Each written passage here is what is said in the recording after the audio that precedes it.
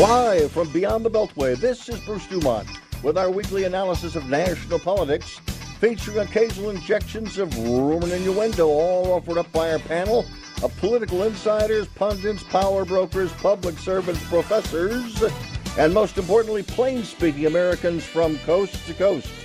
Tonight, featuring commentary by independent conservative Bruno Barron, Jaime Dominguez from Northwestern University, and Charles Lipson from the University of Chicago. A little bit later on, we'll be joined by Larry Horist from his home in Florida. That'll be in the second hour of tonight's program. Nice to have you with us, 1-800-723-8289. The beginning of the program, to our listeners in Sacramento, California, we certainly wish your police department well as they continue to look for the man or woman. I don't know if he's aware. I can't hear him. Situation of 6 people who were killed in Sacramento late last evening. 12 have been hurt. The assailant is still on the loose, and a fight broke out, and then shooting began shortly after 2 a.m. This is just a couple of blocks from the state capitol in California, but that's one of the big national stories of the day. It happens with our affiliates at KTKZ standing by, waiting for the latest news from their local police departments. We have lots to talk about this evening. We've got a guest. I don't think he's ever been on the program. So, Jaime Dominguez, I thank you very much for joining us. I don't think you've ever been on the program, and I understand that at this moment we're having a problem and you cannot hear us. Is that correct? Speak now, or he can't hear us, so technically he's not on yet. I just put him in the chat.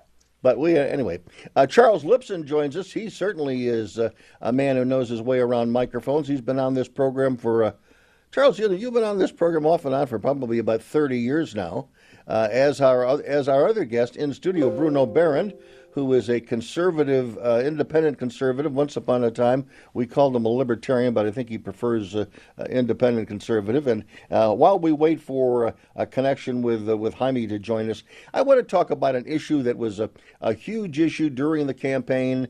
One side was talking about it all the time. That's the Trump side. The other side was trying to kibosh it and kill it. And they were given great success in their efforts because the national news media rallied in a conspiratorial way, as did Twitter, and killing a story about Hunter Biden and a laptop which was found, which allegedly has some rather dubious and salacious stories about Hunter Biden.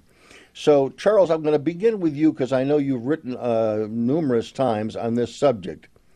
Why is this story important now, and how badly, in your view, did it hurt democracy because of the way the national news media killed the story at a time when the information was very valuable to be known by the American people? Charles, are you there? Bruno, you're here. I am here. I guess one of the benefits of being in studio is that you can't. You heard my long question. Yes, I did, and they can't zoom me out, and they can't have connection problems when you're actually sitting right here. What's the answer? I may be less of an expert at this than Charles is, but I kind of noticed it early when this happened in the election. It was unbelievably obvious that this was a real story, that there were some serious issues going on there. And that what we witnessed was something that you would expect from Russia or China, is that we saw a news media, this supposedly free media, supposedly free press in the United States, literally work illegitimately to squash a story. And the only people who deserve any credit in this is the New York Post that ran the story, and any of the small newspapers or any of the other news outlets, whether it was Fox or other conservative outlets that actually ran with the story too. Every single newspaper, such as the New York Times or the Washington Post, those newspapers, which are supposedly newspapers of record here in the United States, that said that this was Russian misinformation or that this was untrue, they were lying when they said it. They knew they were lying, and almost all of us knew they were lying. So you literally saw... And when you say all of us, you mean those primarily right of center, Right. Because you were singing from a songbook which you believed to be true. You did not believe the 25 former CIA or intelligence operatives who signed a letter basically saying that this was Russian disinformation. Everyone in the media went with that story.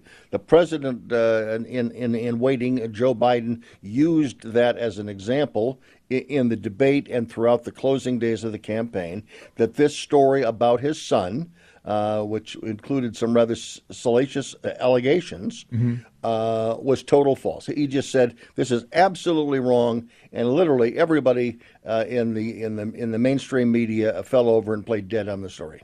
I think they did more than fall over and play dead. They knew this was out there, right? I mean, there was a guy who had a laptop, and there were people knew that this was coming down the pike, just as George Bush knew that he was going to get the drunk driving question sooner or later. Biden knew this was out there, so they already had a plan.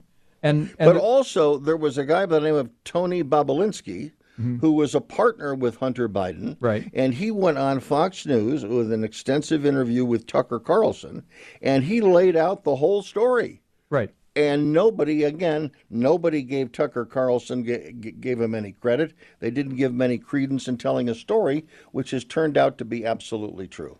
Right. And the interesting thing about this, and I've said this everywhere I've talked to, it's like, look, I don't care whether you love Trump or hate Trump or you're somewhere in the middle. My opinion of Trump is somewhere in the middle, even though I'm on the conservative side of the aisle.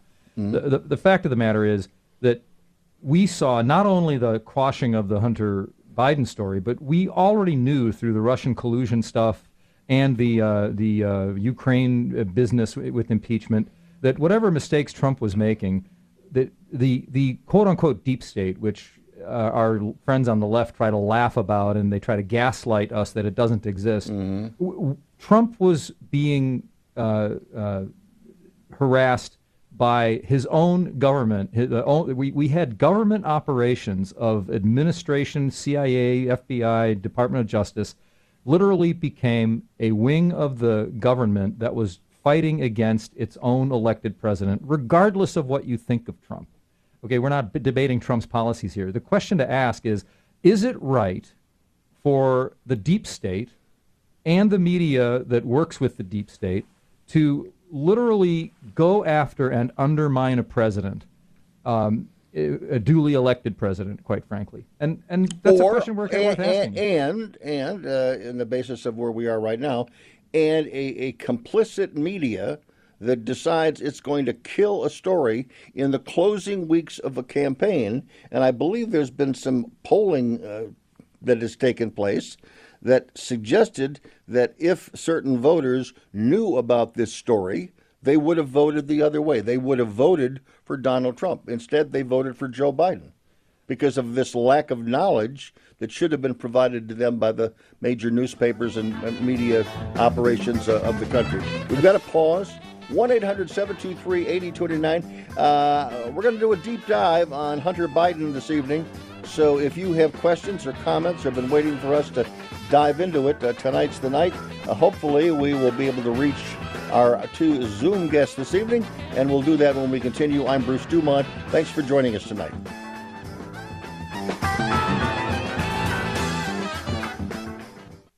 It's a bully, but we aren't afraid of a fight. It's elusive, but our focus never fades. It's deadly, but we were born to defeat cancer. You may not have heard of us, but our work has helped millions impacted by cancer. We are the Leukemia and Lymphoma Society. We are leaders in advancing breakthroughs in immunotherapy, genomics, and personalized medicine. This research saves lives. After 65 years of fighting blood cancers, we've arrived at a game-changing belief. The cures for cancer are in our blood. The drugs and treatments we've developed for blood cancers have helped people affected by many different types of cancers. We are the Leukemia and Lymphoma Society. Beating cancer is in our blood. Learn more at LLS.org. This is the story of a very special woman. In a matter of seconds, she turned herself into a great mathematician or an entrepreneur. Her knowledge was limitless and still is. She could also make monsters disappear, especially those that lurked in the shadows under the bed. Once, this woman put back together a teenage girl's broken heart, which had been shattered in 1,000 pieces, just by giving her a bear hug. She masqueraded as a regular person at work, but as a superhero at home. Everyone knows her as Gabriella. I still call her Mom. Your hero needs you now, and AARP is here to help. Find the care guides you need to help, complete with tips and resources at aarp.org/caregiving. A public service announcement brought to you by AARP and the Ad Council. No word in the English language is less convincing than probably. Are you sure we should get matching tattoos on our first date? Sure. We'll probably stay together. Probably? It's been 23 minutes since I ate. I can probably swim. You should wait 30 minutes. Okay, now tell me what to do. Cannonball!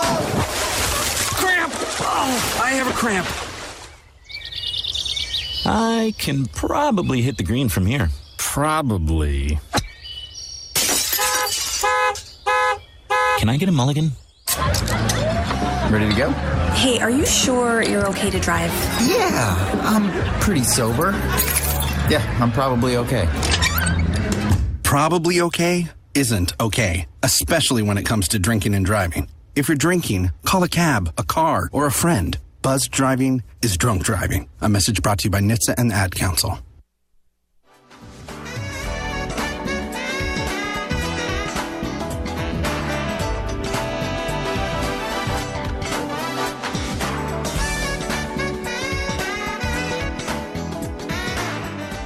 Bruce Dumont back, and through the magic of Fritz Goldman, one of the true radio geniuses of our time, I understand that we have both Charles Lipson. Charles, say aye if you're there.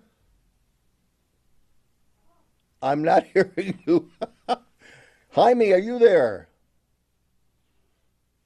Okay, well, neither one of them are there, so I take back what I just said, Fritz, but I know you're going to keep working, because Fritz told me that it had been fixed during the break period. But we're going to continue our discussion here.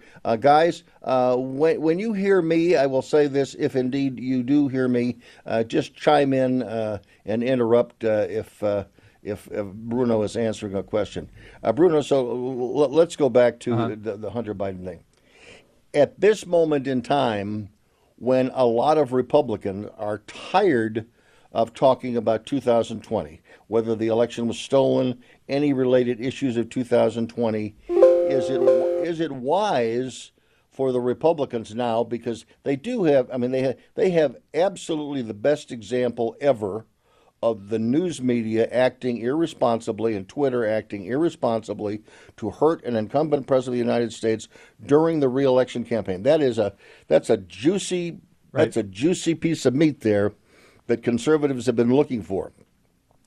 Do they waste their time chewing on that piece of meat, or should they be focusing on issues that the general public and Republican primary voters may be more interested in, which is about the future, not looking backward in any way? If I were advising any campaign, what I would say is use all of this Hunter Biden stuff that you can in a forward-looking way, not a backward-looking way. You don't use it to relitigate 2020. You don't use it to say, well, polls show that this would have won the election if the New York Times had printed it. I'm not convinced that that's the case, but we live in a. This is the way I put it, and liberals can disagree and progressives can disagree, but the way I put it is that in every election, even more so now than even if you like 10, 15, 20 years ago, every election the media spots the Democrats 15 points.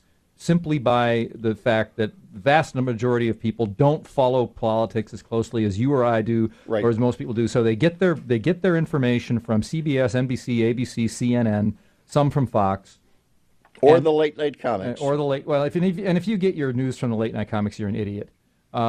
I don't even watch any of the cable shows. I don't watch Fox. I don't listen to talk radio anymore, other than this show when I get a chance to. Good answer. And because it's all so ideological, you have to get your news from non-ideological sources. And if you're getting your news from cable news, you're getting a 3-minute, 10-minute segment portion. You can't go into depth on anything. You have to go to get your news from the internet and sift through the garbage and pick out the gems. So. But the news media spots the Democrats 15 points. If that didn't happen, if we had even if the news media was even as balanced as it was in, say, 1980 or 1988, when they were still liberal, but that couldn't overcome, Reagan's, charm or popularity or anything like that, we'd win every election because the left is just too far left right now. Let me reach out and see if Charles or Jaime can join us with a comment. Charles, I'll look to you first. You're smiling, so you may be able to hear us, but go ahead.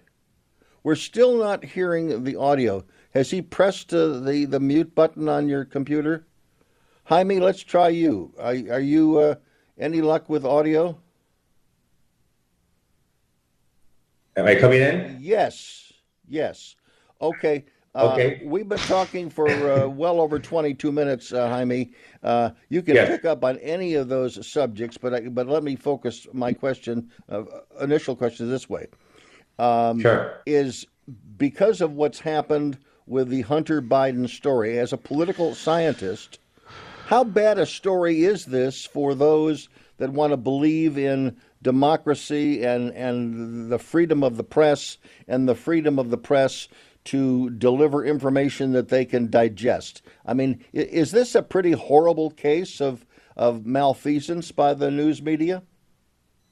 I think there's definitely some irresponsibility going on, and I think the extent to which the media now is just so multifaceted and ideological that such a story can be pulled in different directions, and you can always kind of spin a different narrative about that. So, but people like. As Bruno was saying, people get their news sources from very different outlets.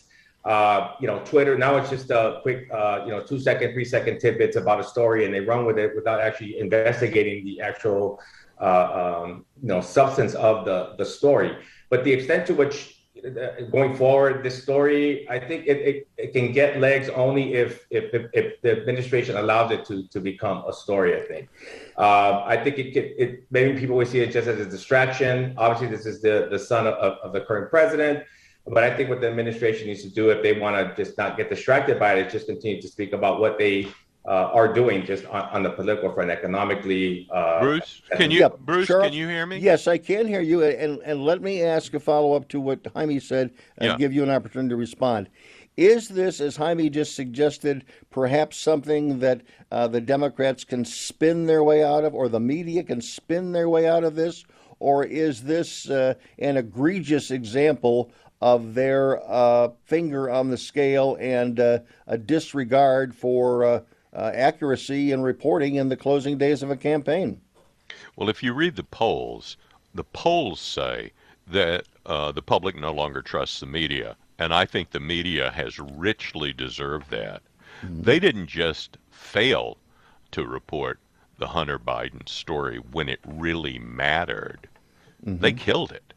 Right. And the social media didn't allow the one newspaper that was reporting it to actually circulate the story. I mean, it was really just awful. And personally, I agree with Bruno. People want, going forward, what people care about are the declining real incomes. I mean, inflation is only part of the story. Declining real incomes are more important. That's why inflation bites them so much.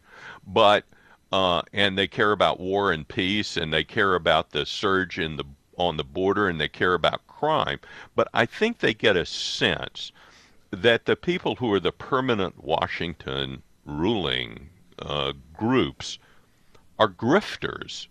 And that was true of the Clintons, and it's true of the Bidens. And what the media is basically trying to say is it's everybody in the Biden family except Joe.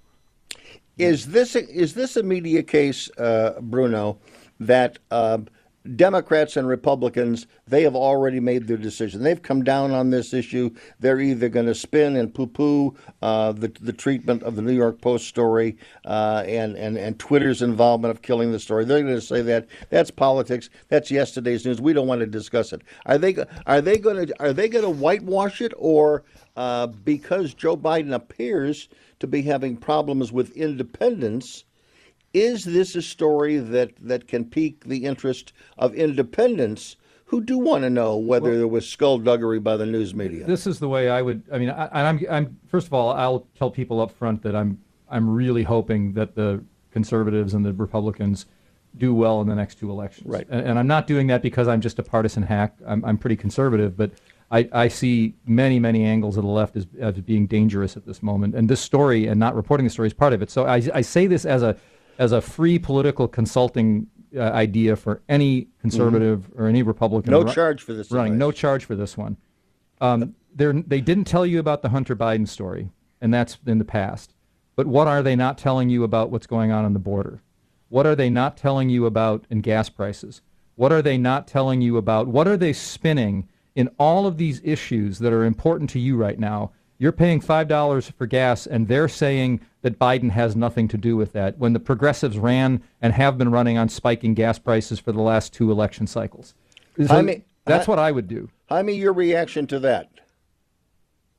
Spinning on other issues. I don't know. I mean, I'm sorry. Well, just in terms of the media, yes. I mean, they definitely, everybody has a bias and has an angle to a particular story. But, to the extent that it's just the left-wing media is just trying to bury the story, while there may be some legitimacy to that, I think it goes on both ends. So I think the extent to it, again, this story can continue to be at the forefront of just the major newspapers or the major media outlets, and yes, it will continue to be a story. But I think if this story becomes a rehashing of the 2020 election, as Bruno was pointing to a few minutes ago, then I think that's it's going to actually, I think, reduce the significance of what that story can become. So I think it's a double-edged sword in terms of how this story is actually going to be treated, not just by the media, but also by on both ends of the political aisle, and particularly the right, in regards to that, they see this as a potential, it could be a liability, right, for the administration, and more importantly, can open up more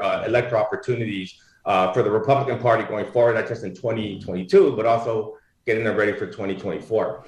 Charles, how does Donald Trump, if indeed he wants to, and I assume he wants to, because there's nobody likes to talk more about what's in the rearview mirror than Donald Trump, but how can he move this story without focusing too much attention on, just another point in the past where he has been aggrieved, and it's just, Donald Trump being angry again, and not letting the natural confusion and the natural irateness of people against this story, unfold without his nurturing. That's the question. We do have to pause for some spots right now, but when we come back, Charles Lipson from the University of Chicago, Jaime Dominguez from Northwestern University, and Bruno Barron sitting right across from me at the WIND studios, beautiful Salem studios in Chicago. I'm Bruce Dumont. Don't go away.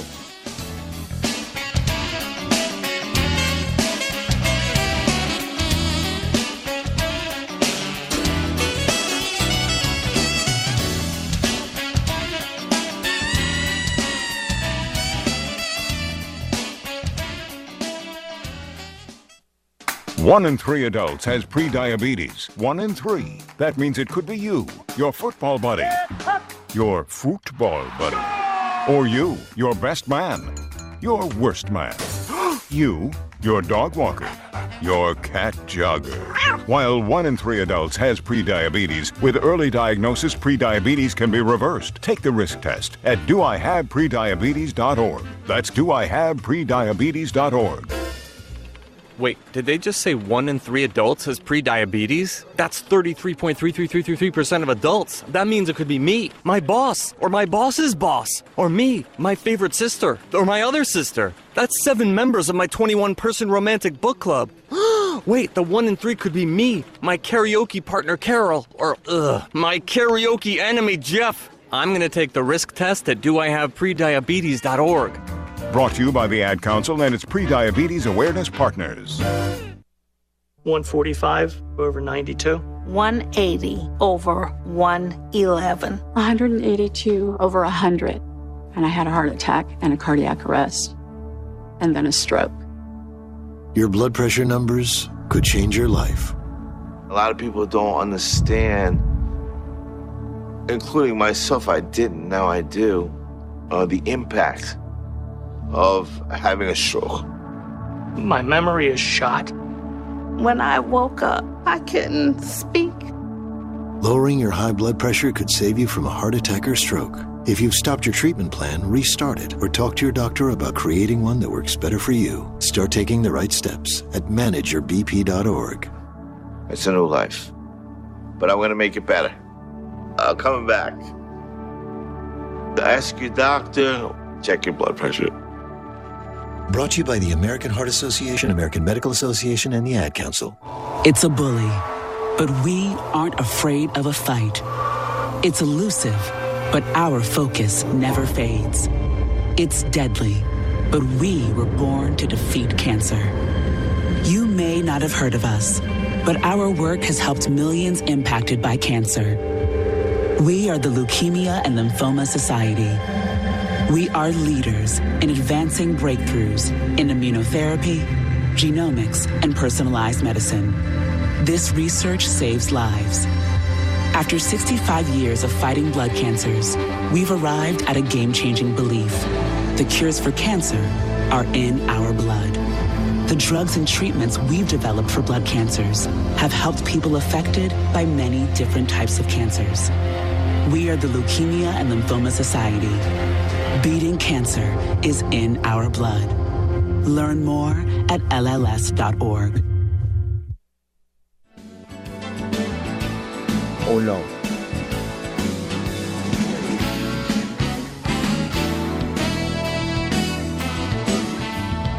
From coast to coast and border to border and around the world at BeyondTheBeltway.com. This is Beyond the Beltway, and I am Bruce Dumont. And we are now going to take a moment to let each of our guests introduce themselves, and we're going to begin with the man right across the table from me, Bruno Barron. Bruno? My name is Bruno Barron. I've been on this show, I think maybe not quite as long as Charles, but I've been on and off guest since early 90s. I kind of have a vast right-wing conspiracy card here in Illinois. I've done some political consulting for some candidates, written some policy things. I've worked for the Heartland Institute where I was doing education policy. So I'm kind of a policy wonk. I speak fluent nerd. I speak fluent, hardcore righty. I used to have a little bit of a radio show, so I speak, fluent right wing, basically. And right now I'm remodeling houses for my church and fixing things up in North Chicago, Illinois. Very good. Charles Lipson, the aforementioned Charles Lipson from Marks, Mississippi, a veteran member of the staff and faculty of the University of Chicago. Tell us more, Charles. Well, Bruno said he'd been on since the early 80s. I think I've been on since Marconi invented the medium, and have really enjoyed it. In fact, Bruce, I'm an emeritus professor at University of Chicago, but still doing both academic work and a lot more writing of op-eds and pieces like that. I'll have a piece out tomorrow on Spectator World, on the next phase of the fighting in Ukraine, but I've also been very interested in American politics and writing a lot about that. Enjoyed, actually, before we went on the air, talking about American politics with Jaime. That's right.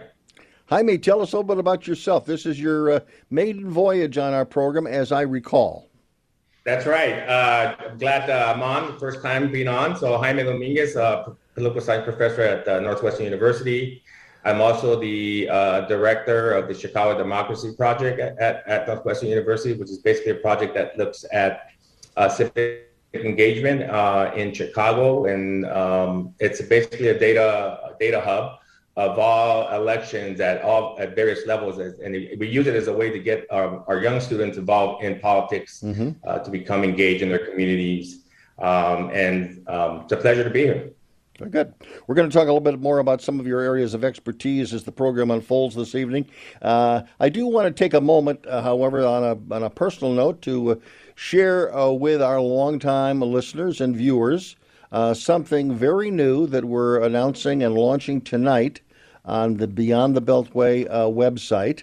And, I've been doing this program since June of 1980.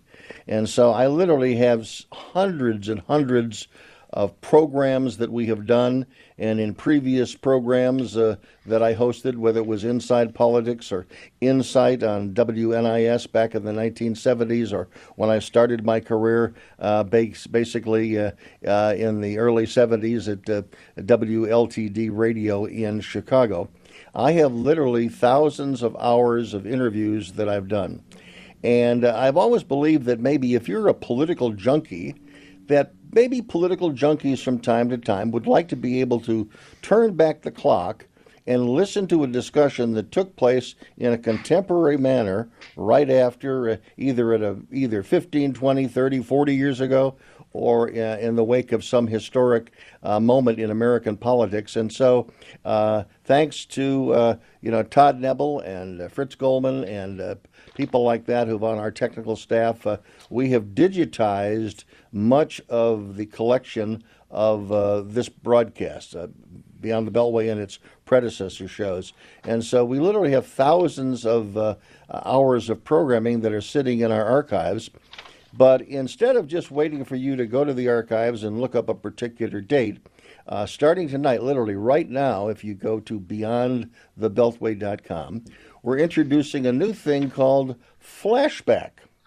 And the Beyond the Beltway Bruce Dumont Flashback is curated selections of past episodes from our archives. Every week, in fact, there's going to be something new launched every Sunday night when this program goes off the air. We're going to pop something new up on Flashback. And tonight, we turn back the clock 42 years to the first program we did following the assassination attempt on Ronald Reagan in 1981. And the late Tom Roser, who was a frequent guest on this program, you'll hear him again. You will also hear Ed Rooney, the late Ed Rooney, veteran reporter for the Chicago Daily News. F. Richard Ciccone, a longtime political writer and political editor of the Chicago Tribune. And also you will hear from Larry Horist. And Larry Horist doesn't even know this. Larry Horist is going to be a guest on this program in the second hour tonight.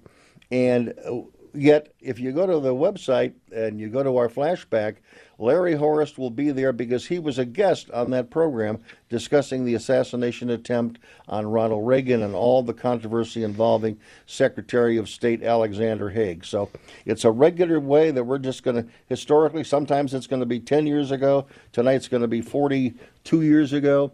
And again, we can go back a long way with Inside Politics and Beyond the Beltway and that archives. And so we're going to offer it to you to enjoy or not. But you can find it at beyondthebeltway.com. That is so wonderful, Bruce. I just want to... Well, we have hundreds of hours of you, Charles. We'll just have to let you know when it's... Maybe we can do it. But I want to say something about Dick Ciccone, who you mentioned. Do you have a moment? I do.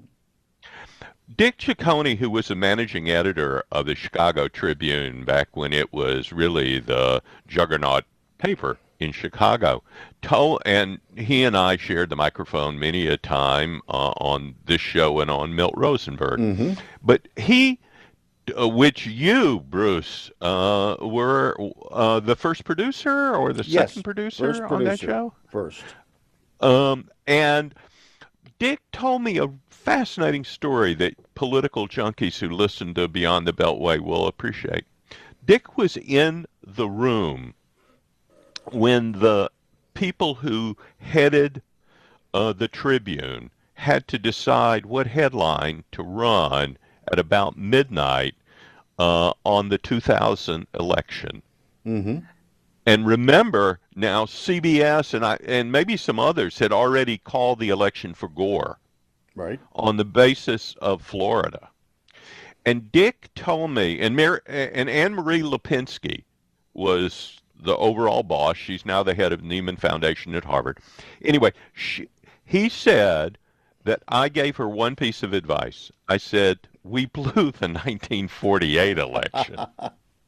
We cannot afford to blow this one. So they put up undecided. But it's one of those cases, since you're talking about going back and listening to wisdom from the past, it's one of those cases where somebody remembered the history of the Tribune and realized that this would be a catastrophic mistake and gave the right advice as a result. Well, that's good. And again, one of the other things that, again, just looking at the list, obviously, you are in that archives. Bruno is in that archives. Jaime, you will be in that archives to listen to 40 years from now with your grandchildren or great-grandchildren. But also, Rahm Emanuel, the mayor of Chicago, former mayor, was a regular guest on this program for many, many years. And Carol Moseley Braun was first discussed national politics on this program. David Axelrod. David Axelrod. There's a lot of people who cut their teeth on this program. And again, you will hear them through the magic of the Beyond the Beltway flashback. So remember that. Again, you can go, and again, it'll run for the whole week. We'll change it every Sunday night. But again, something for you to show interest in if you're interested. Jaime, I want to go back to you because one of the other big issues this moment is a change that the Biden administration is going to make insofar as COVID restrictions on those trying to get into the country, and they are going to overturn some legislation, and some liberals may not like it. Can you explain the political dilemma they're in at the moment? By not allowing certain people into the country? Yeah, well, I think it's just Biden, I mean, he scores a lot of points with his administration's response to the COVID pandemic. So I think it's important for him, and just in terms of from the political optics, but also from a substantive standpoint, that he's going to continue to take a cautionary road towards the pandemic. I mean, we're kind of turned the corner on it, but he just wants to make sure, I think, with the hope that, people will still, view him and his mission as the people who can actually handle this pandemic and control it. So there's going to be consternation amongst those people who think that this is just going way beyond what we would expect at this stage, given where we're at in terms of the pandemic. So listen, this is it's a difficult, a delicate issue. But I think that he has to continue to toe that line, that it's not just going to all of a sudden just... I thought you were talking about something different, Bruce. I thought you were talking about his waiving the section that allowed them to return people at the border. And by waiving that particular provision, there's just going to be a lot more people flooding in. I think that the whole border issue is catastrophic politically for the Democrats. And I think that it dovetails with a lot of people perceiving that the Democrats have been soft on crime in cities and that crime has gone up. So they see the border issue and urban crime as somehow connected. That was what I'm talking about. I do want to come back and talk a little bit more about it with our other guests. Also, Jaime, I want to discuss with you the recent stories suggesting that there's a real softness in the support for the Biden administration by Hispanics around the country. I'm Bruce Dumont, back shortly from Chicago. You're listening to Beyond the Beltway. Don't go away.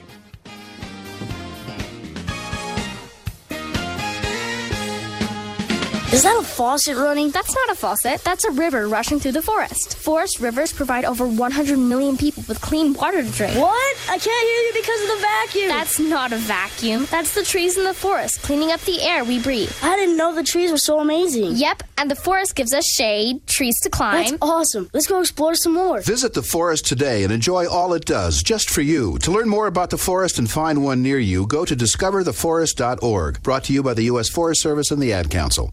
We all have the ability to touch the lives of those around us. To someone going through a difficult time, a text, a call, or a visit can mean so much. Reach out to the veterans in your life today. Let them know they're not alone. One simple act can make all the difference. That's the power of one. If you're a veteran in crisis or know one who is, visit veteranscrisisline.net for free 24/7 confidential support. This is the story of a very special woman. In a matter of seconds, she turned herself into a great mathematician or an entrepreneur. Her knowledge was limitless and still is. She could also make monsters disappear, especially those that lurked in the shadows under the bed. Once, this woman put back together a teenage girl's broken heart, which had been shattered in 1,000 pieces, just by giving her a bear hug. She masqueraded as a regular person at work, but as a superhero at home. Everyone knows her as Gabriella. I still call her Mom. Your hero needs you now, and AARP is here to help. Find the care guides you need to help, complete with tips and resources at aarp.org/caregiving. A public service announcement brought to you by AARP and the Ad Council.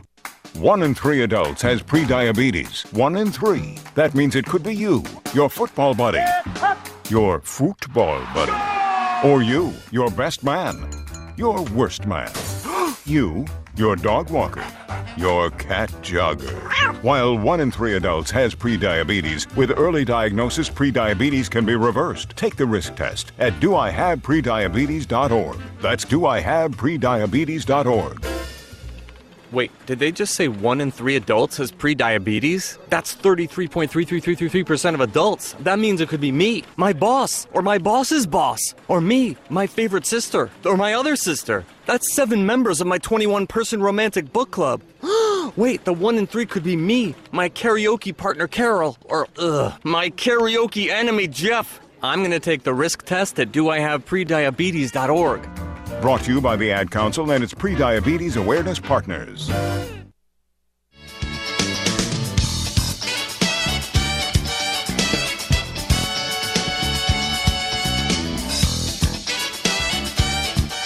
Bruce Dumont back. Let's go to telephone calls. Let's go to Tom listening to us in Youngstown, Ohio. Go ahead, Tom.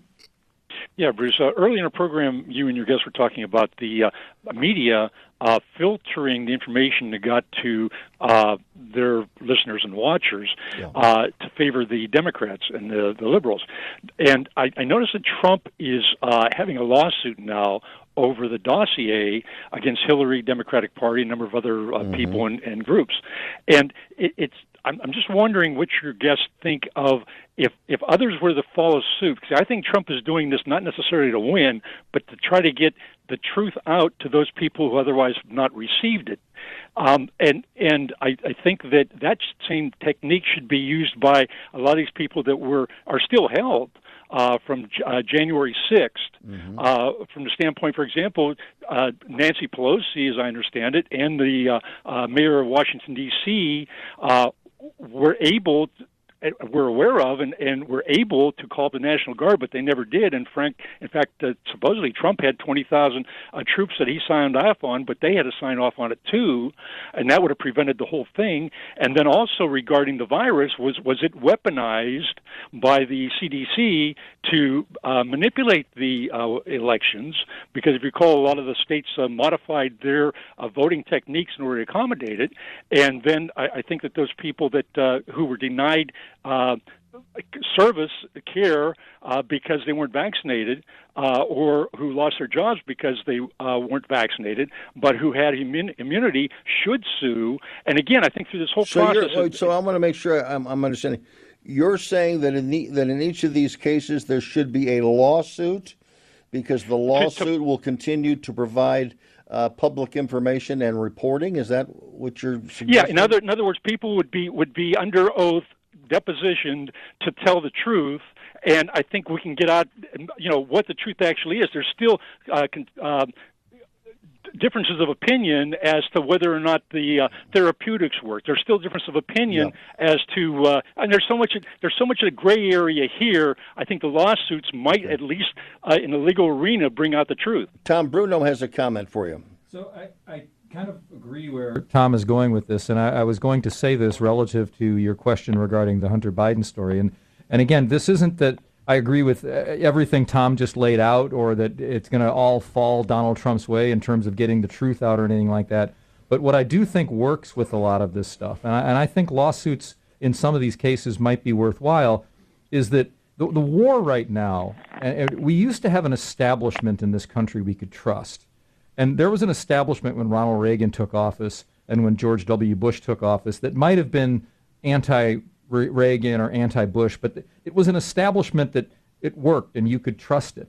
And when you look at what happened with the Hunter Biden story, and you look at the way the CIA and the FBI and the Department of Justice became weaponized to go after their own sitting president, and you start looking at the way things are working all through COVID and all, there is a story that needs to get out. Yeah. There is information that needs to get out, and that information should say this: you can no longer trust America's establishment, and we don't want. That doesn't mean we want to blow the establishment up. What it means is we need to find out how to get the establishment working again, because in a nation this size, with the people this size, and the power that we still project, and the umbrella that we still create for the world, if our establishment is broken and corrupt and worthless and lying to us, we have to get rid of it. Not because we're anti-establishment, but because we have to be anti-broken, anti-corrupt, and anti-lying establishment. Well, clearly, I think in the case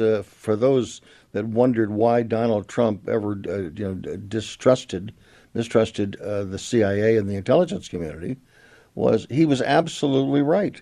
I mean, look what they did to him throughout his entire presidency, and look what they did in this particular case involving Hunter Biden. 25 of these alleged leaders, the pillars of the intelligence community, they were lying through their teeth by telling the American people that this looked like Russian intelligence, Russian disinformation to them. Right. That was absolutely wrong, and half of these people are vehement, and anti-Trump people, and they carry the credential of being the former head of the CIA or the NSA. Jaime, I want to go to you on the issue of trust, and on also the broader question of recent stories that the Hispanic community or communities around the United States are less enthusiastic about Joe Biden, and it shows every day, and that they are leaving the Democratic Party in droves. Do you believe that?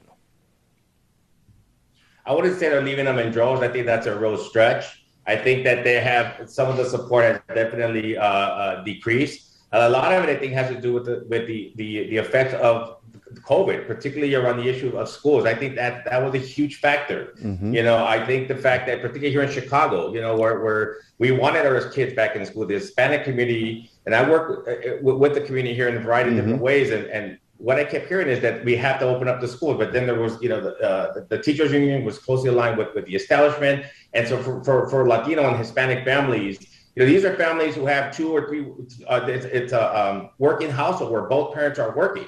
And so for them, the crisis was really profound. I mean, the Hispanic community got hit more profoundly than any other, I would argue, demographic in the United States. And so, when you see schools being shut down, when you see businesses, mom and pop businesses, because Latinos also tend to be entrepreneurs and they own a lot of mom and pop stores. And so for them, they thought that the opportunities, right, that were not there. And so for them, it was about their children. So I think that had a lot to do with it.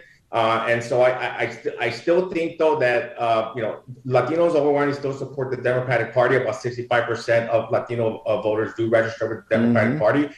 And no doubt about it, Republicans, depending on where you're at in the country, have made some gains among Latino voters, particularly to what Charles was saying earlier along the border, right? Because that phenomenon, particularly along the Texas border, that situation, we sit afar here, either in Chicago or in Washington, D.C., and we talk about immigration, but the people that are actually living on the border feel it every day. They see it. It's tangible. They have a pulse for it. And so their world is just so much different from what we hear either governors talking about in other states about what's happening on the border, or whether it's the Biden administration talking about what's happening on the border. Jaime, we've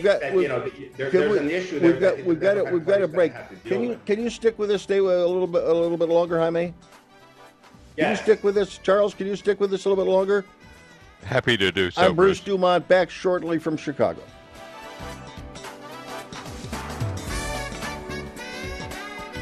145 over 92. 180 over 111. 182 over 100. And I had a heart attack and a cardiac arrest. And then a stroke. Your blood pressure numbers could change your life. A lot of people don't understand, including myself. I didn't, now I do, the impact of having a stroke. My memory is shot. When I woke up, I couldn't speak. Lowering your high blood pressure could save you from a heart attack or stroke. If you've stopped your treatment plan, restart it or talk to your doctor about creating one that works better for you. Start taking the right steps at manageyourbp.org. It's a new life, but I'm going to make it better.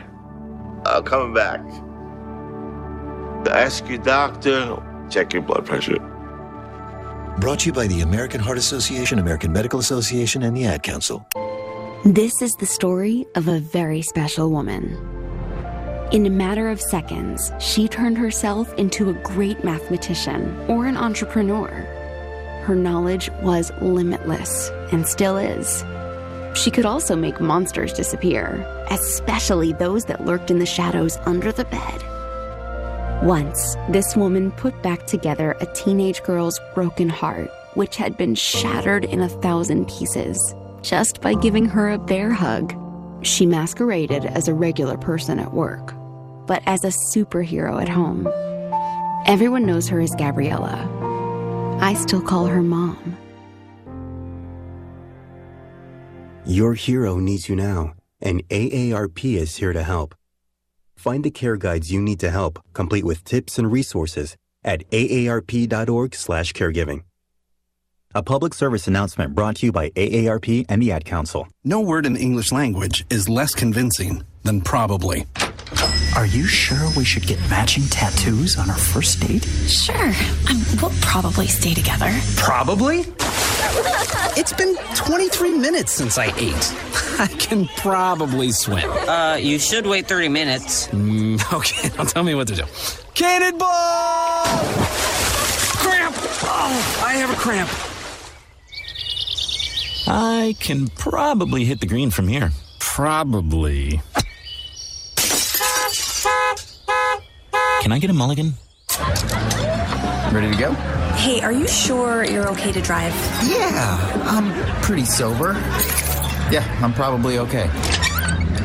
Probably okay isn't okay, especially when it comes to drinking and driving. If you're drinking, call a cab, a car, or a friend. Buzzed driving is drunk driving. A message brought to you by NHTSA and the Ad Council.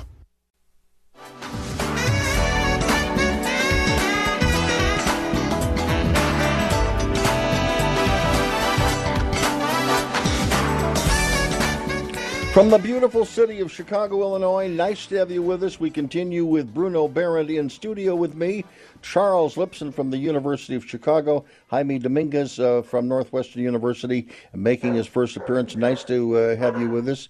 And Charles, I want to go to you because there's been so much said and written about almost the foregone conclusion that the Republicans are going to take control of Congress, at least the House, possibly even the Senate in the fall. Do you believe that, or is this going to be a much tighter race than maybe Republicans will acknowledge at the moment? I think the Republicans will win the House and win it fairly decisively. Although it looks as if the Democrats have done a better job of gerrymandering than the Republicans did this time. Mm-hmm. But I think that the closer race might be the Senate. And I think that the Senate is more important because the Senate approves all the appointments. And in fact, I think that Donald Trump's backward-looking grievance-centered politics since November the 3rd, which you were talking about in the last hour, mm-hmm. cost the Republicans the Senate, yeah. and decisively changed the trajectory of the Biden administration. If the Republicans had won either of the two races in Georgia mm-hmm. for the U.S. Senate, then Mitch McConnell would have been the majority leader, and more importantly, Joe Biden would have had to make compromise choices in his nominations to head many of the bureaucracies, and in terms of legislation.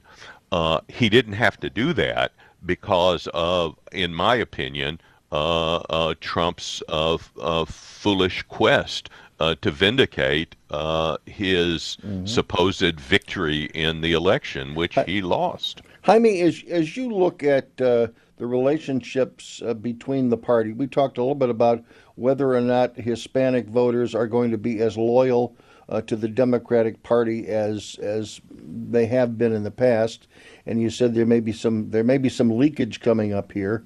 But as you look at the way the Democratic Party reacts to two of its major constituency bases, the African American base and also the Hispanic base, from a Hispanic perspective, is their belief that the leadership of the party, if they have to choose something that's going to be beneficial to black voters compared to something that's going to be beneficial to Hispanic voters, they're going to automatically side by going with something that's good for the black voters? And I'm wondering whether that's a fair perception that I have, and whether or not the reaction from Hispanic operatives, not just, and I mean average Hispanics, but those involved in the political process, but not necessarily, in major leadership positions, do they sense that they're the Democrats' second favorite minority group?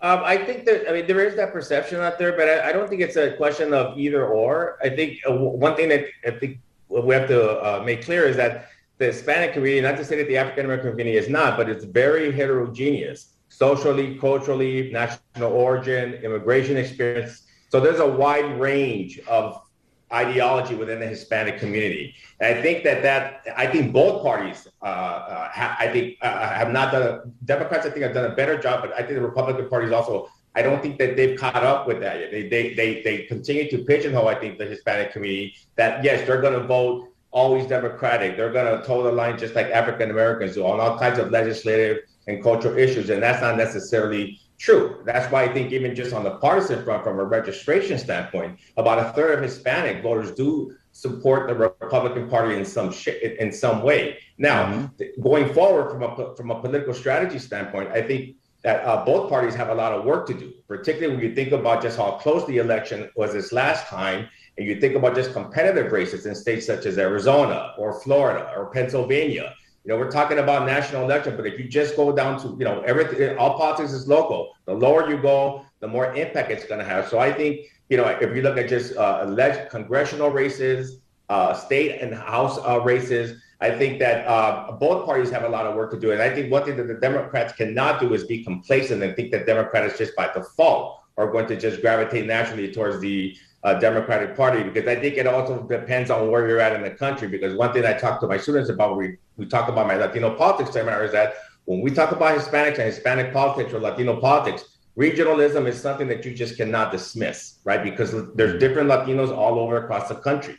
Mexican Americans in the Southwest California, you have Puerto Ricans, Dominicans, and some Mexicans in the Northeast. In Florida, you have traditionally Cubans, but that's also changing now because they've had a large influx of Puerto Ricans coming into Florida, particularly in and around the Orlando area, where the registration percentage between Republicans and Democrats has actually closed, where it's now almost 50-50. So that in and of itself just tells you the changing nature of Latino politics. And so I think both parties have an opportunity, but also challenges ahead of them. Because of that, because you have you have the Mexicans and the Cubans and the Puerto Ricans, does that dilute their collective power? Because within those groups, there may not be the simpatico that might exist in the black community.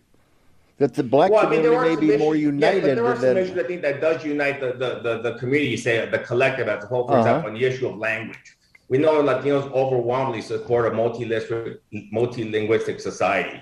So I think any kind of assault to try to ban the uses of say the Spanish language when it comes to getting engaged with politics, I think that can backfire. But on the issue of, like, for example, the economy, a lot of it is local. So I think it's going to depend on which of the two parties puts forward, right, legislation that's going to really speak to this community in terms of higher wages, in terms of better pay, in terms of better positioning in the workforce. That's what's going to drive Latinos to support a particular party. Latino voters are just like American voters. What do they care about? Okay. They care about jobs, the economy, education, healthcare.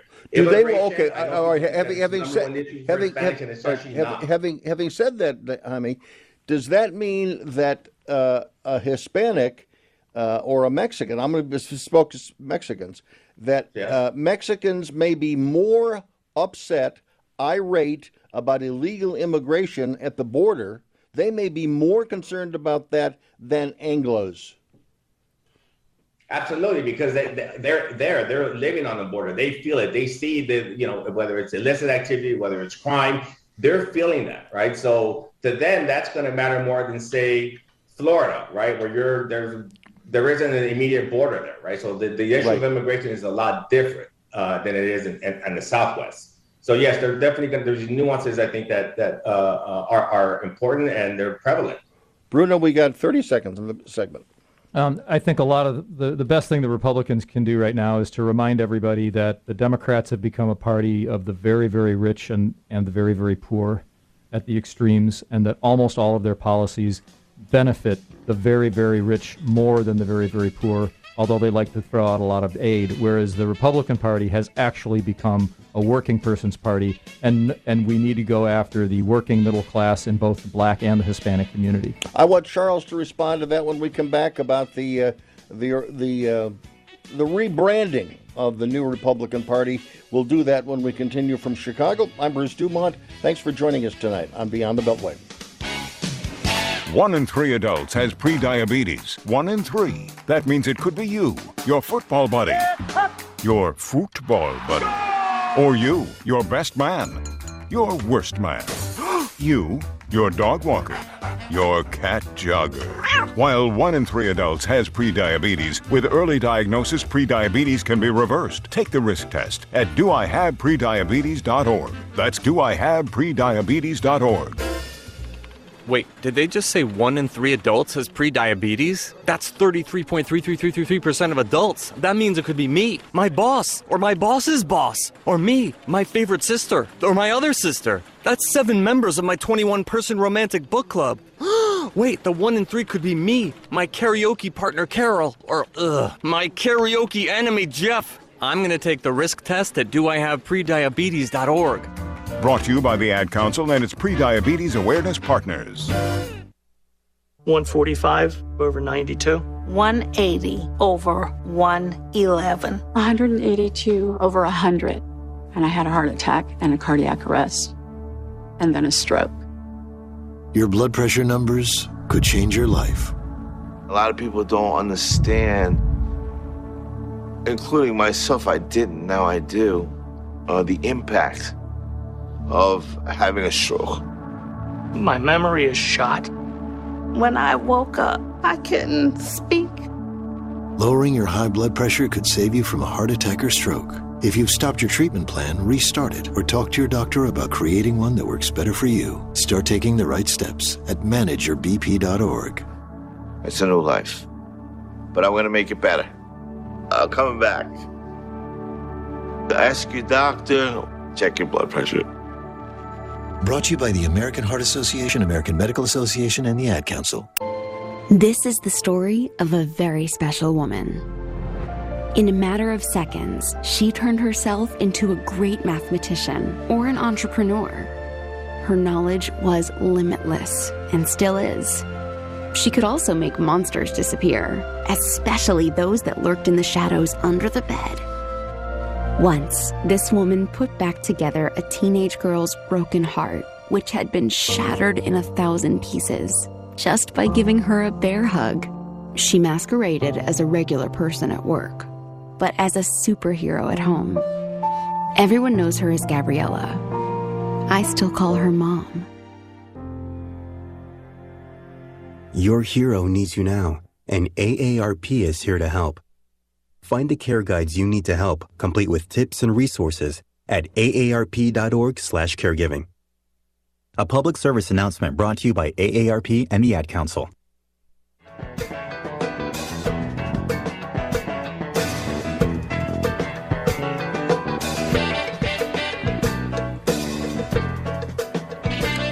Bruce Dumont back. We continue with our discussion, and Charles, I want to get to you and talk about the realignment of the parties. You've heard the certainly phrase every seems to me 8 to 12 years we hear about a realignment of the parties.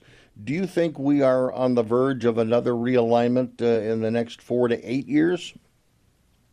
It looks like it's been a slow-moving realignment. The previous realignments were relatively rapid, and the most decisive one in modern American history was in 1936 when FDR really consolidated the modern Democratic Party. Although that changed in the late 60s as black voters came in and really joined the Democratic Party in large numbers. But there's been a slow moving. If you just think about the Harry Truman type Democrat, a plumber or an electrician, somebody like that, that person is now much more likely to be voting Republican.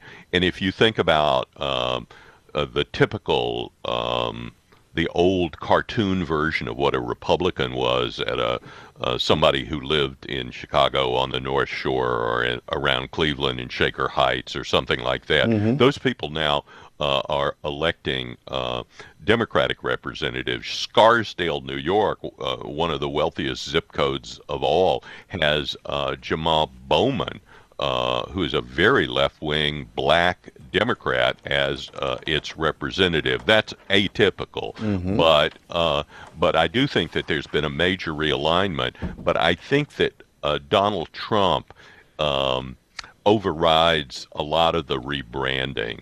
He mobilized a kind of grievance politics, but I think to move beyond that, they need the Republicans will have to move beyond Trump, because he not only mobilizes a lot of supporters, he mobilizes huge numbers of people against him.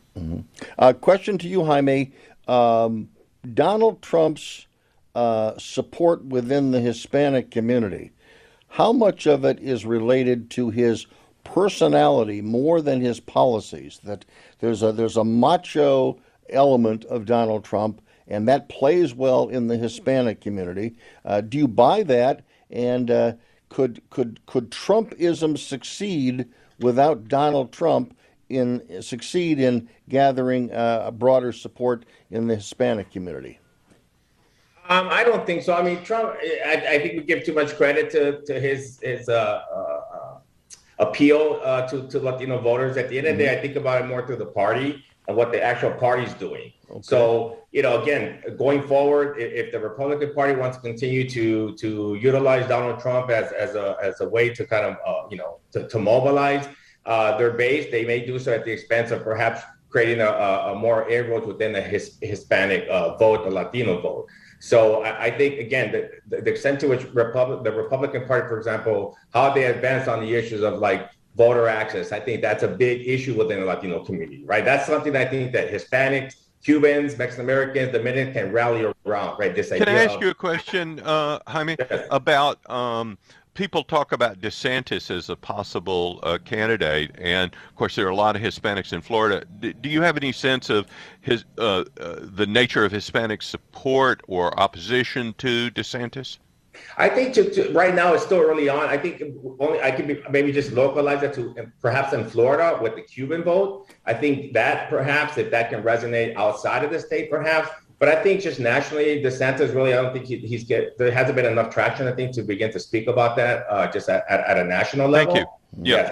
So, what I think is interesting about what Jaime's saying is that, I'll just really quickly, I'll try and make this fast. I just saw it bolstered the other day by some YouTube video I was watching. But right after the 2016 election, someone came out with a study, and it was like the 4 quadrants, social conservatives, social economic conservatives, social liberals, social conservative liberals, and economic liberals.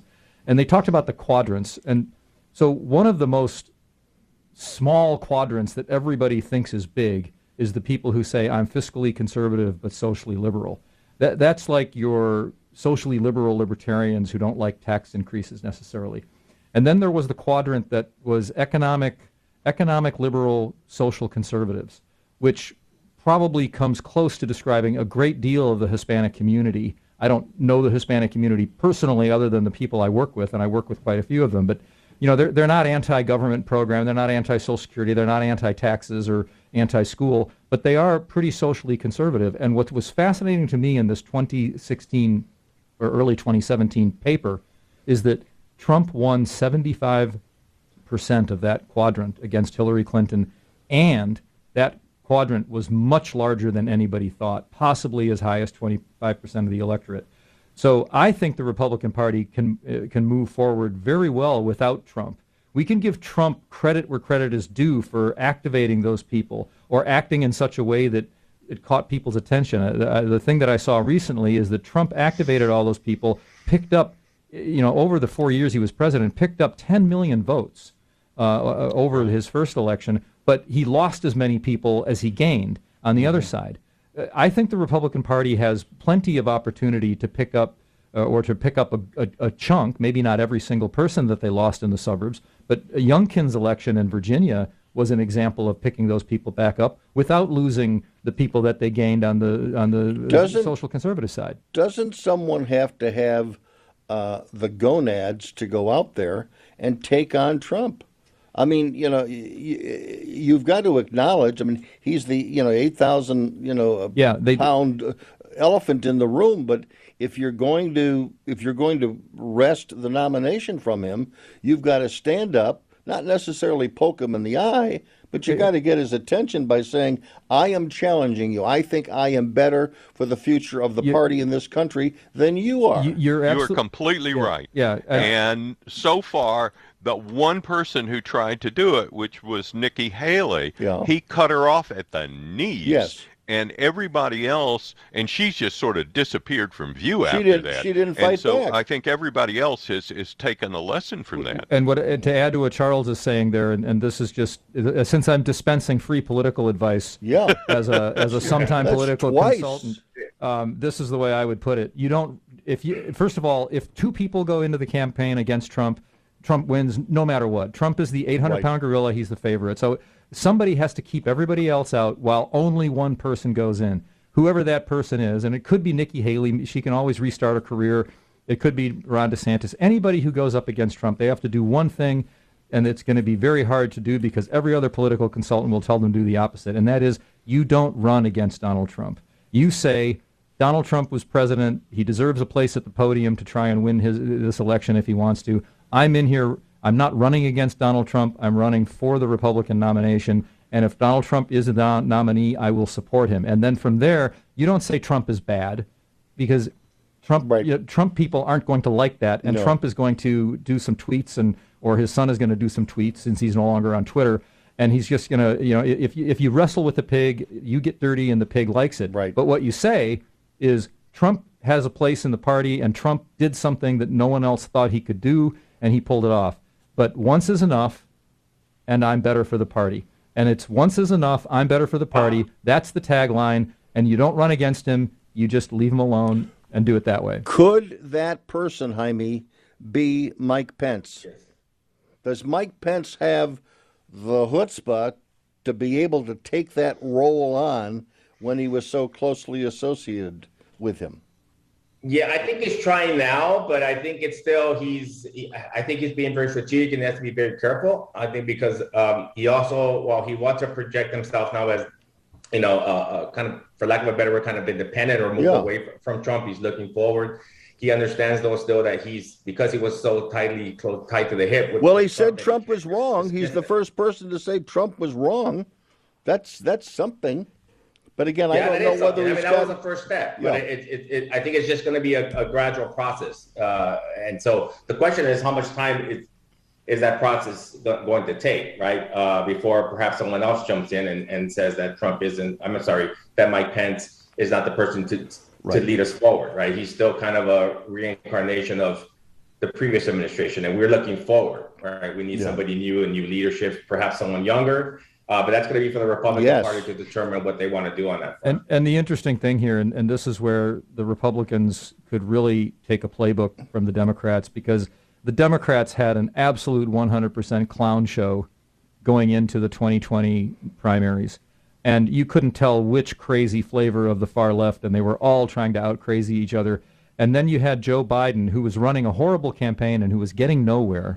You had Michael Bloomberg come in as the sane candidate, and he completely blew it with his millions being spent and getting almost no delegates. Right. And then, but you saw party discipline where they literally, I don't know what they did. I don't know what the inside story is, but some of your past Democratic guests would. But they went in and they cut every deal they could. They said, "Get out, we'll make you, energy czar. Get out, and we'll make you vice president. Get out." And they kept Elizabeth Warren in, and she took crucial votes away from him. I don't know what the deal was there. Yeah, but then so somebody in 2024, someone's going to have to be the gatekeeper and say, we're only allowing one of you in the nomination battle, or you're just going to blow it. Jaime, at this moment in time, do you think that President Biden can be reelected in 2024? I'm not gonna say yes. I think it's 50-50 round, to be honest with you. A lot's gonna determine on what happened between now and leading up to the primaries. I'll come back and get Charles Lipson. I'll get Charles Lipson's response. And I think it's going to be very, very difficult, and particularly among the Hispanic community, to really galvanize that community to throw their support behind this administration. We do have to pause. I'm Bruce Dumont. Don't go away. More segments coming up from Chicago.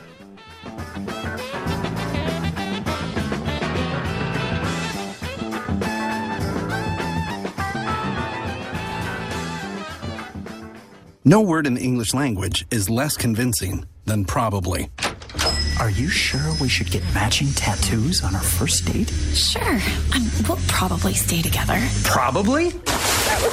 It's been 23 minutes since I ate. I can probably swim. You should wait 30 minutes. Okay, now tell me what to do. Cannonball! Cramp! Oh, I have a cramp.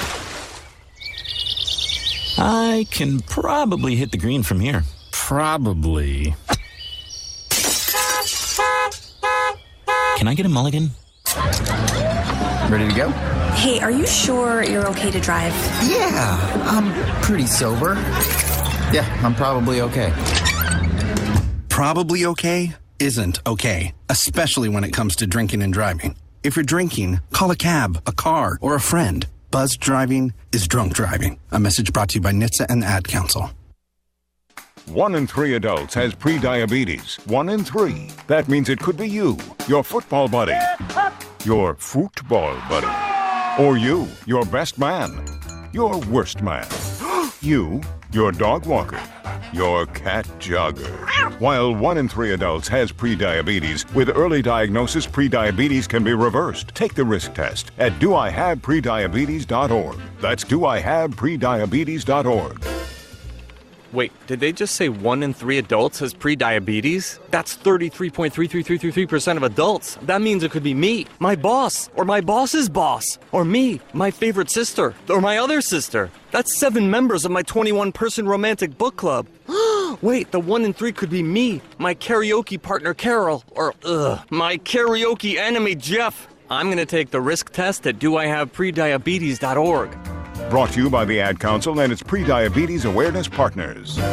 145 over 92. 180 over 111. 182 over 100. And I had a heart attack and a cardiac arrest. And then a stroke. Your blood pressure numbers could change your life. A lot of people don't understand, including myself. I didn't, now I do, the impact of having a stroke. My memory is shot. When I woke up, I couldn't speak. Lowering your high blood pressure could save you from a heart attack or stroke. If you've stopped your treatment plan, restart it or talk to your doctor about creating one that works better for you. Start taking the right steps at manageyourbp.org. It's a new life. but I'm going to make it better. Coming back. Ask your doctor, check your blood pressure.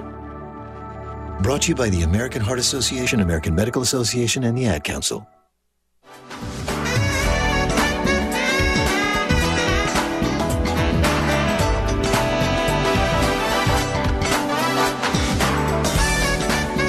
Bruce Dumont back, and for our new listeners who've just tuned in, we're going to let each of our guests give a quick 15-second background on who they are. Charles Lipson, veteran member of the University of Chicago faculty. He's now emeritus. And tell us more about, you're from Marks, Mississippi. Tell us more, Charles. You've written several books. Yes, and emeritus means great with merit. Yes. But you still get paid? No, you'll see me shaking a cup on the corner. Okay. But I do, I have written two kinds of books. I've written a bunch of books on international politics, but I've also written books on trying to help students learn, because I really do enjoy teaching. And most recently, what I've been doing is writing columns for Spectator World, which is the website for the long-standing British magazine, and also Real Clear Politics, sometimes Newsweek and others. Right, very good. Jaime Dominguez making his first appearance on our program, and Jaime, you're doing a great job. Again, brief bio and your background. Sure. So Jaime Dominguez, political science professor at Northwestern University. I'm also a faculty affiliate with our Latino Studies program at Northwestern. I'm an expert in race and ethnic politics, immigration politics, Latino politics. And I'm also director of the Chicago Democracy Project at Northwestern University. I will say one thing. It's funny that I'm on this show right now because I remember in the early 90s, I'm from LA, and I remember sitting on my sofa on a Sunday evening, and I just remember seeing the show Beyond the Beltway, and there was Bruce, and I was like, I was a political science major in college, and I was just like, wow, what is this show? What is it about? Where it's at? And so here I am, fast forward, 2022. Well, I thank you very much. We will have you on again, and nice hearing that story. And we've heard that story from several other people who've become regular guests on this program, where one was a student in high school, and his high school teacher recommended tuning in to Beyond the Beltway. So we go back several generations. Let's go to Scott, who's listening in Austin, Texas. I don't know how long he has been listening, but he's listening tonight. Go ahead with your question, Scott. Are you there, Scott? Scott in Austin, Texas, after that nice build-up. How about Jorge in Brooklyn, New York? Jorge, are you there? Yes, please. I'm here. Can you hear me? Yes, you can. Go ahead. Okay. I wanted to comment, but this is with qualifications that, for the most part, as a Hispanic who has resided in El Paso, Texas, that I prefer personality, and like I said, with qualifications, to policy. And I think that's important, the personality who is qualified and is promoting policies that are, in general, productive and beneficial to a community of Hispanics be elected. And with regards to our president, for him, personally and privately speaking, why bother? Why bother for an additional term if he's already been president? What more does anyone need other than that? Jorge, let me ask you the question, then I want Jaime to respond to it. There have been Hispanics who've tried to run for president of the United States. Castro certainly did it the last time around. What will it take, in your view, for a Hispanic to be a bona fide candidate for president of the United States that's going to go deep into the nomination process and might actually end up being a candidate for president of the United States, coming from the Hispanic communities of America? How will that happen, in your view, Jorge? And then we'll get Jaime's response. I've got your answer. Your question, Bruce, and the answer is simply family. You need a good family, and you need a family that is willing to support you with vote that extends to their families and to the friends of their families. Okay, Jaime, what's your trajectory to somebody getting to the point where they could be a viable candidate for president of the United States? Yeah, I think it has to be somebody who I think has high profile, high visibility, has served in an executive position. I think perhaps, serving as maybe governor of a state, but more importantly, also, I think what has to accompany that is just higher, I think, levels of participation, I think, by the Hispanic community, the Latino community. Because the ethnic Q component when it comes to voting for Latinos supporting a candidate is a study that's shown that that's still very strong. So I think that that definitely has to happen. It's a gradual process, but I think until you begin to see higher levels of participation increase, you see Hispanics becoming more visible politically, and I think both parties, right? Because I'm not just saying that it's going to be within the Democratic Party; it could actually come out of the Republican Party. And I know people don't want to say that, but it can. And I think the Hispanic community, I think, is a very good position. You're in a better position where you can have two parties listening to your ideas versus just one party. I think you just have more opportunities to expand your ideology, expand your base. And so I think until we have that, then perhaps the direction could be pointing positively, and at some point electing a Latino or Latina to the executive office in the White House. Bruno. I like what Jaime's saying there, because I've been trying to tell people this for the longest time, and I think there's a lot of Republicans that think this way, and I don't know whether it's their own fault that they haven't done it the right way or whether it has something to do with the black community. But every time I talk to somebody in the black community about politics, whether they're a Democrat or Republican or conservative or whatever, I just ask them, it's like, you do know that when you can split your vote among the two parties, and you're not 90% one party and 10% the other party, you do know that you have more political clout, that the parties vie for your votes. And I'm not saying that the Republican Party should be pandering to blacks and Hispanics on so-called black and Hispanic issues, but the fact of the matter is that if you're pro-work, if you're pro-keeping more of your money, another huge issue that we should be talking to the blacks and Hispanics about is education, particularly with the Democrats are essentially now running on shut up, we'll teach your children what you want, what we want to teach them, and we'll teach them that in grades kindergarten through third grade if we want, and we'll tell them anything. And oh, by the way, if you don't like what we're telling them, we'll go and say that they should keep secret what we're teaching in the classroom. Hispanic parents don't seem to be shutting up and standing by the wayside. I mean, at least in the coverage of what happens in Chicago, which is where this program comes from, the parents that are out there complaining about the school system, I mean, heavily Hispanic and to some extent African American, but a lot of strong Hispanic leadership at that point. Right, and the GOP, the conservative community, GOP, whatever, we should start talking about ways to say we're going to do what we can to help extricate you from a public education system that is A, no longer doing a good job of public education, and B, is so ideologically blind that they don't even they're more interested in disseminating ideology through the schools than they are actually educating. Is there enough money within the Hispanic communities, with all the different denominations that you referenced, Jaime, to come up with the amount of money you need to run for president? I mean, Castro was out there, but he didn't run very long before he had to step down. And I don't think anybody, he's been mentioned as a possible, vice presidential candidate for Hillary Clinton, and also I think he was, in the beauty contest for that with Joe Biden. I don't think he was taken seriously, because when you get right down to those big decisions, like I said, in the last segment, all right, are you going to pick a black running mate or are you going to pick a Hispanic running mate? And I just think the Democratic Party is locked in to picking a black running mate. Well, as I said, I think until we begin to see more electoral victories, I think higher, again, electoral participation by Hispanic voters, and also outreach. Let's not forget about that, because it's not just a one-way street here. It's a two-way street here. So, I think both parties also need to really invest heavily in this constituency.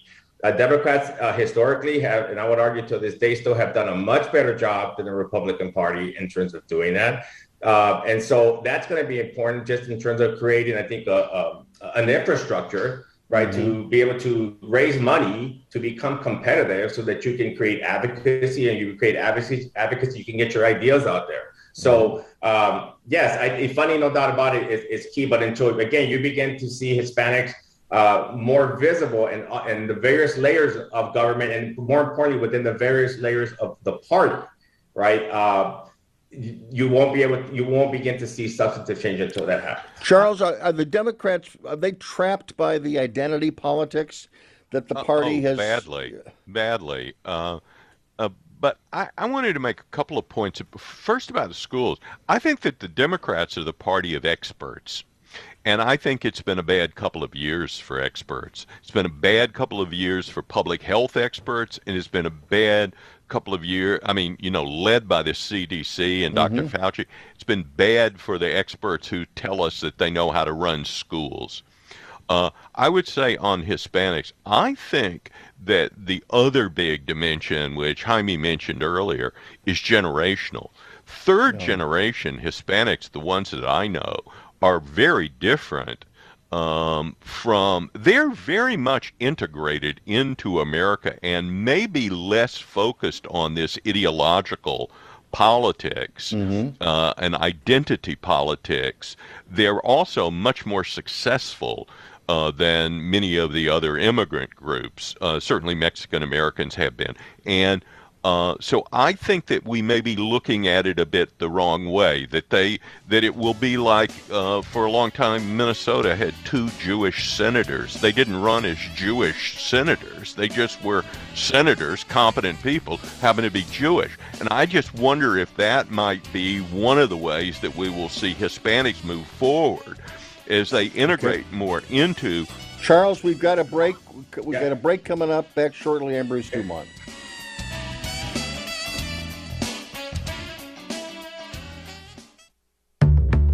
Today, millions of people all across America are building a life in recovery from addiction and mental illness, helping themselves and helping each other, with friends, family, and community lending their strength and support. Join the Voices for Recovery. Together, we are stronger. For 24-hour free and confidential information and treatment referral for mental and substance use disorders, for you or someone you know, call 1-800-662-HELP. Brought to you by the U.S. Department of Health and Human Services. Hi, I'm Dr. Nia Hurd-Garris with today's tip for kids from the American Academy of Pediatrics. As parents, we want our children to grow up healthy and strong. That means helping teens take responsibility for their health as they become young adults. One way to do that is to make sure they have one-on-one time with their pediatrician. That helps them become comfortable talking about any health issue with their doctors and with you. So make sure to give your teen a voice. It's good for their health. For more on teen health, visit healthychildren.org. It's a bully, but we aren't afraid of a fight. It's elusive, but our focus never fades. It's deadly, but we were born to defeat cancer. You may not have heard of us, but our work has helped millions impacted by cancer. We are the Leukemia and Lymphoma Society. We are leaders in advancing breakthroughs in immunotherapy, genomics, and personalized medicine. This research saves lives. After 65 years of fighting blood cancers, we've arrived at a game-changing belief. The cures for cancer are in our blood. The drugs and treatments we've developed for blood cancers have helped people affected by many different types of cancers. We are the Leukemia and Lymphoma Society. Beating cancer is in our blood. Learn more at LLS.org. This is the story of a very special woman. In a matter of seconds, she turned herself into a great mathematician or an entrepreneur. Her knowledge was limitless and still is. She could also make monsters disappear, especially those that lurked in the shadows under the bed. Once, this woman put back together a teenage girl's broken heart, which had been shattered in 1,000 pieces, just by giving her a bear hug. She masqueraded as a regular person at work, but as a superhero at home. Everyone knows her as Gabriella. I still call her Mom. Your hero needs you now, and AARP is here to help. Find the care guides you need to help, complete with tips and resources at aarp.org/caregiving. A public service announcement brought to you by AARP and the Ad Council.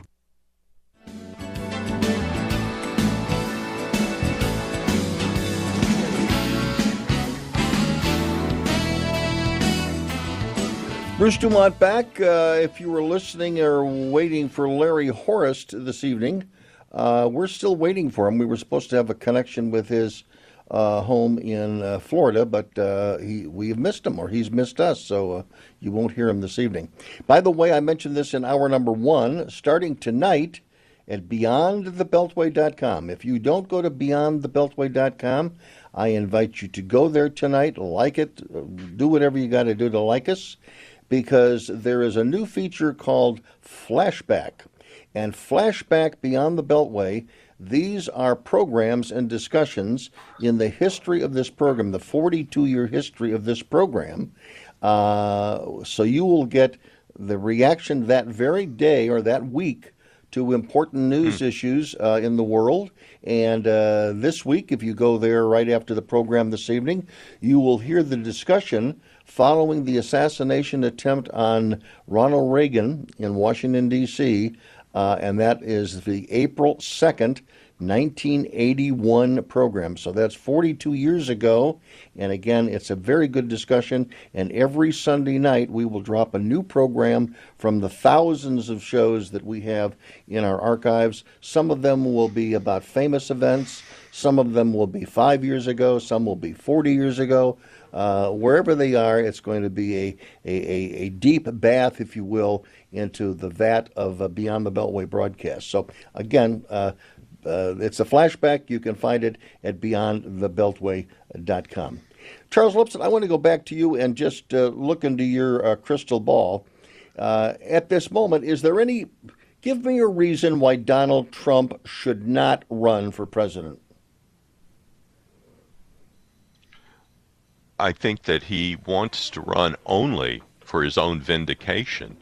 And I think he has a good argument that the policies, the tax reduction, strong border controls, and work well, and Russia didn't invade Ukraine during his term. We don't know how that will turn out. So I think he's got strong policy credentials. I think the problem is he's not only backward looking, but I think it's a terrible thing for a democracy when the candidate of one party doesn't acknowledge the victory of the other, especially after it's been litigated through all the proper channels. I think that that's just disgraceful. Jaime, what do you think 4 years of Donald Trump, 4 more years of Donald Trump would mean to the country? I think chaos, just discord. I think a lot of anger. I think that this gap, I will say right now, in terms of just the polarization, is just going to become a huge gulf, I think. And I think that it's going to, at least from the Republican Party side, I think it's just going to have them looking backwards as opposed to looking forward. And I think they want to do the opposite going forward, right? That we've gotten beyond this. One of the major tenets of our democracy is recognizing, right, the peaceful transition of power. We do this through elections, because if you don't accept that, then we will always, as a democracy, be walking on eggshells, as far as I'm concerned. No, I think we're already walking on eggshells, and I've heard a lot of this, and I was very early in saying I'm not a Trump fan. I can defend Trump on where he's defensible, and I don't defend him where he's indefensible. I think he's very problematic for the party, and I'm hoping he doesn't run. If he does run, he's probably going to be the nominee, and unless some very good things break for the one person who might be the one running against him. But I will say this: he saw some stuff happening in the electorate that nobody else really saw.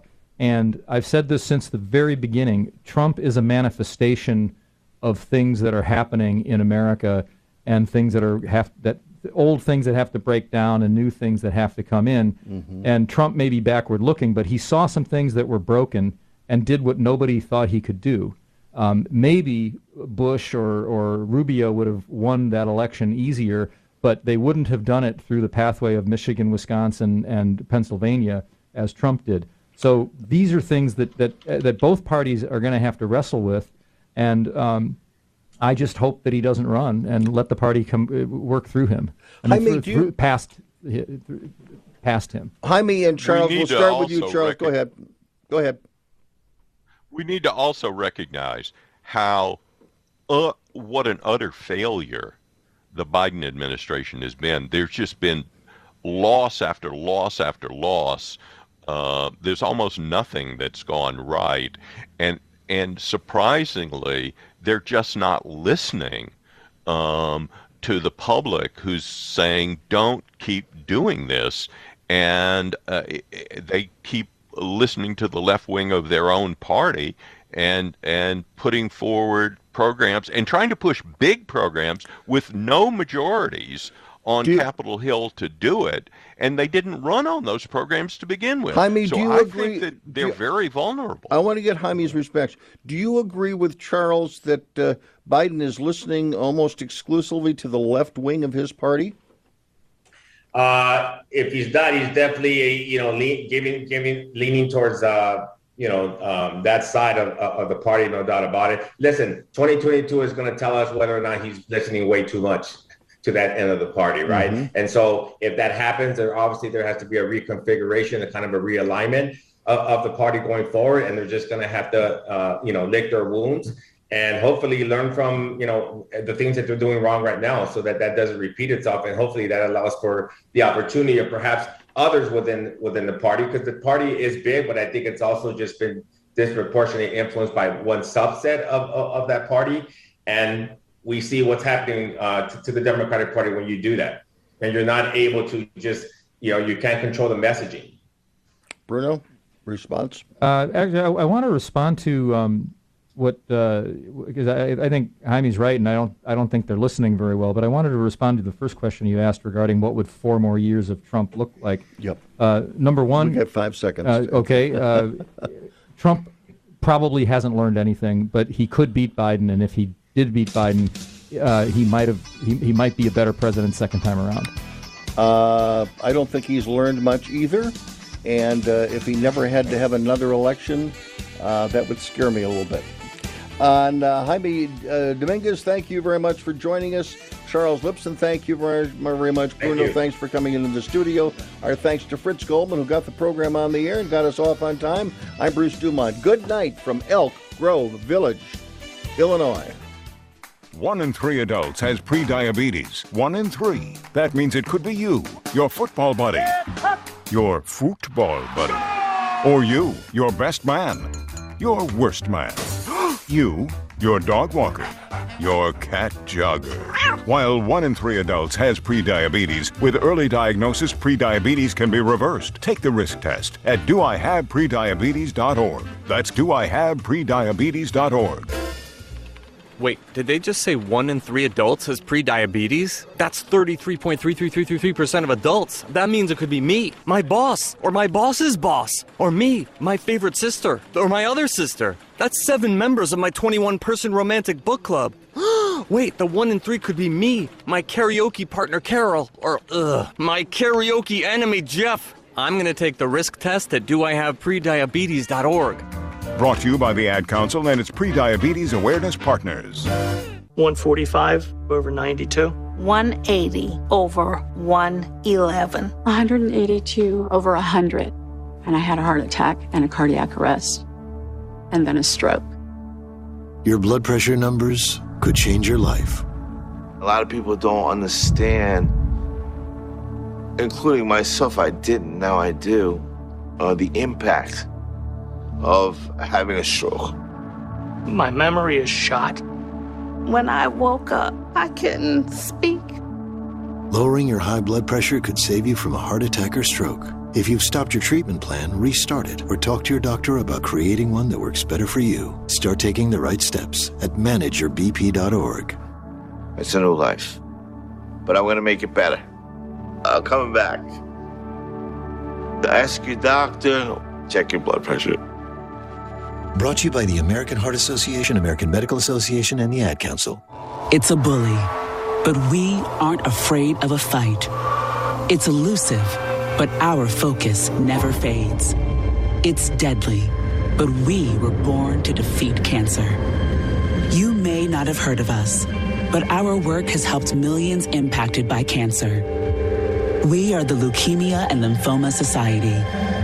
We are leaders in advancing breakthroughs in immunotherapy, genomics, and personalized medicine. This research saves lives. After 65 years of fighting blood cancers, we've arrived at a game-changing belief. The cures for cancer are in our blood. The drugs and treatments we've developed for blood cancers have helped people affected by many different types of cancers. We are the Leukemia and Lymphoma Society. Beating cancer is in our blood. Learn more at LLS.org.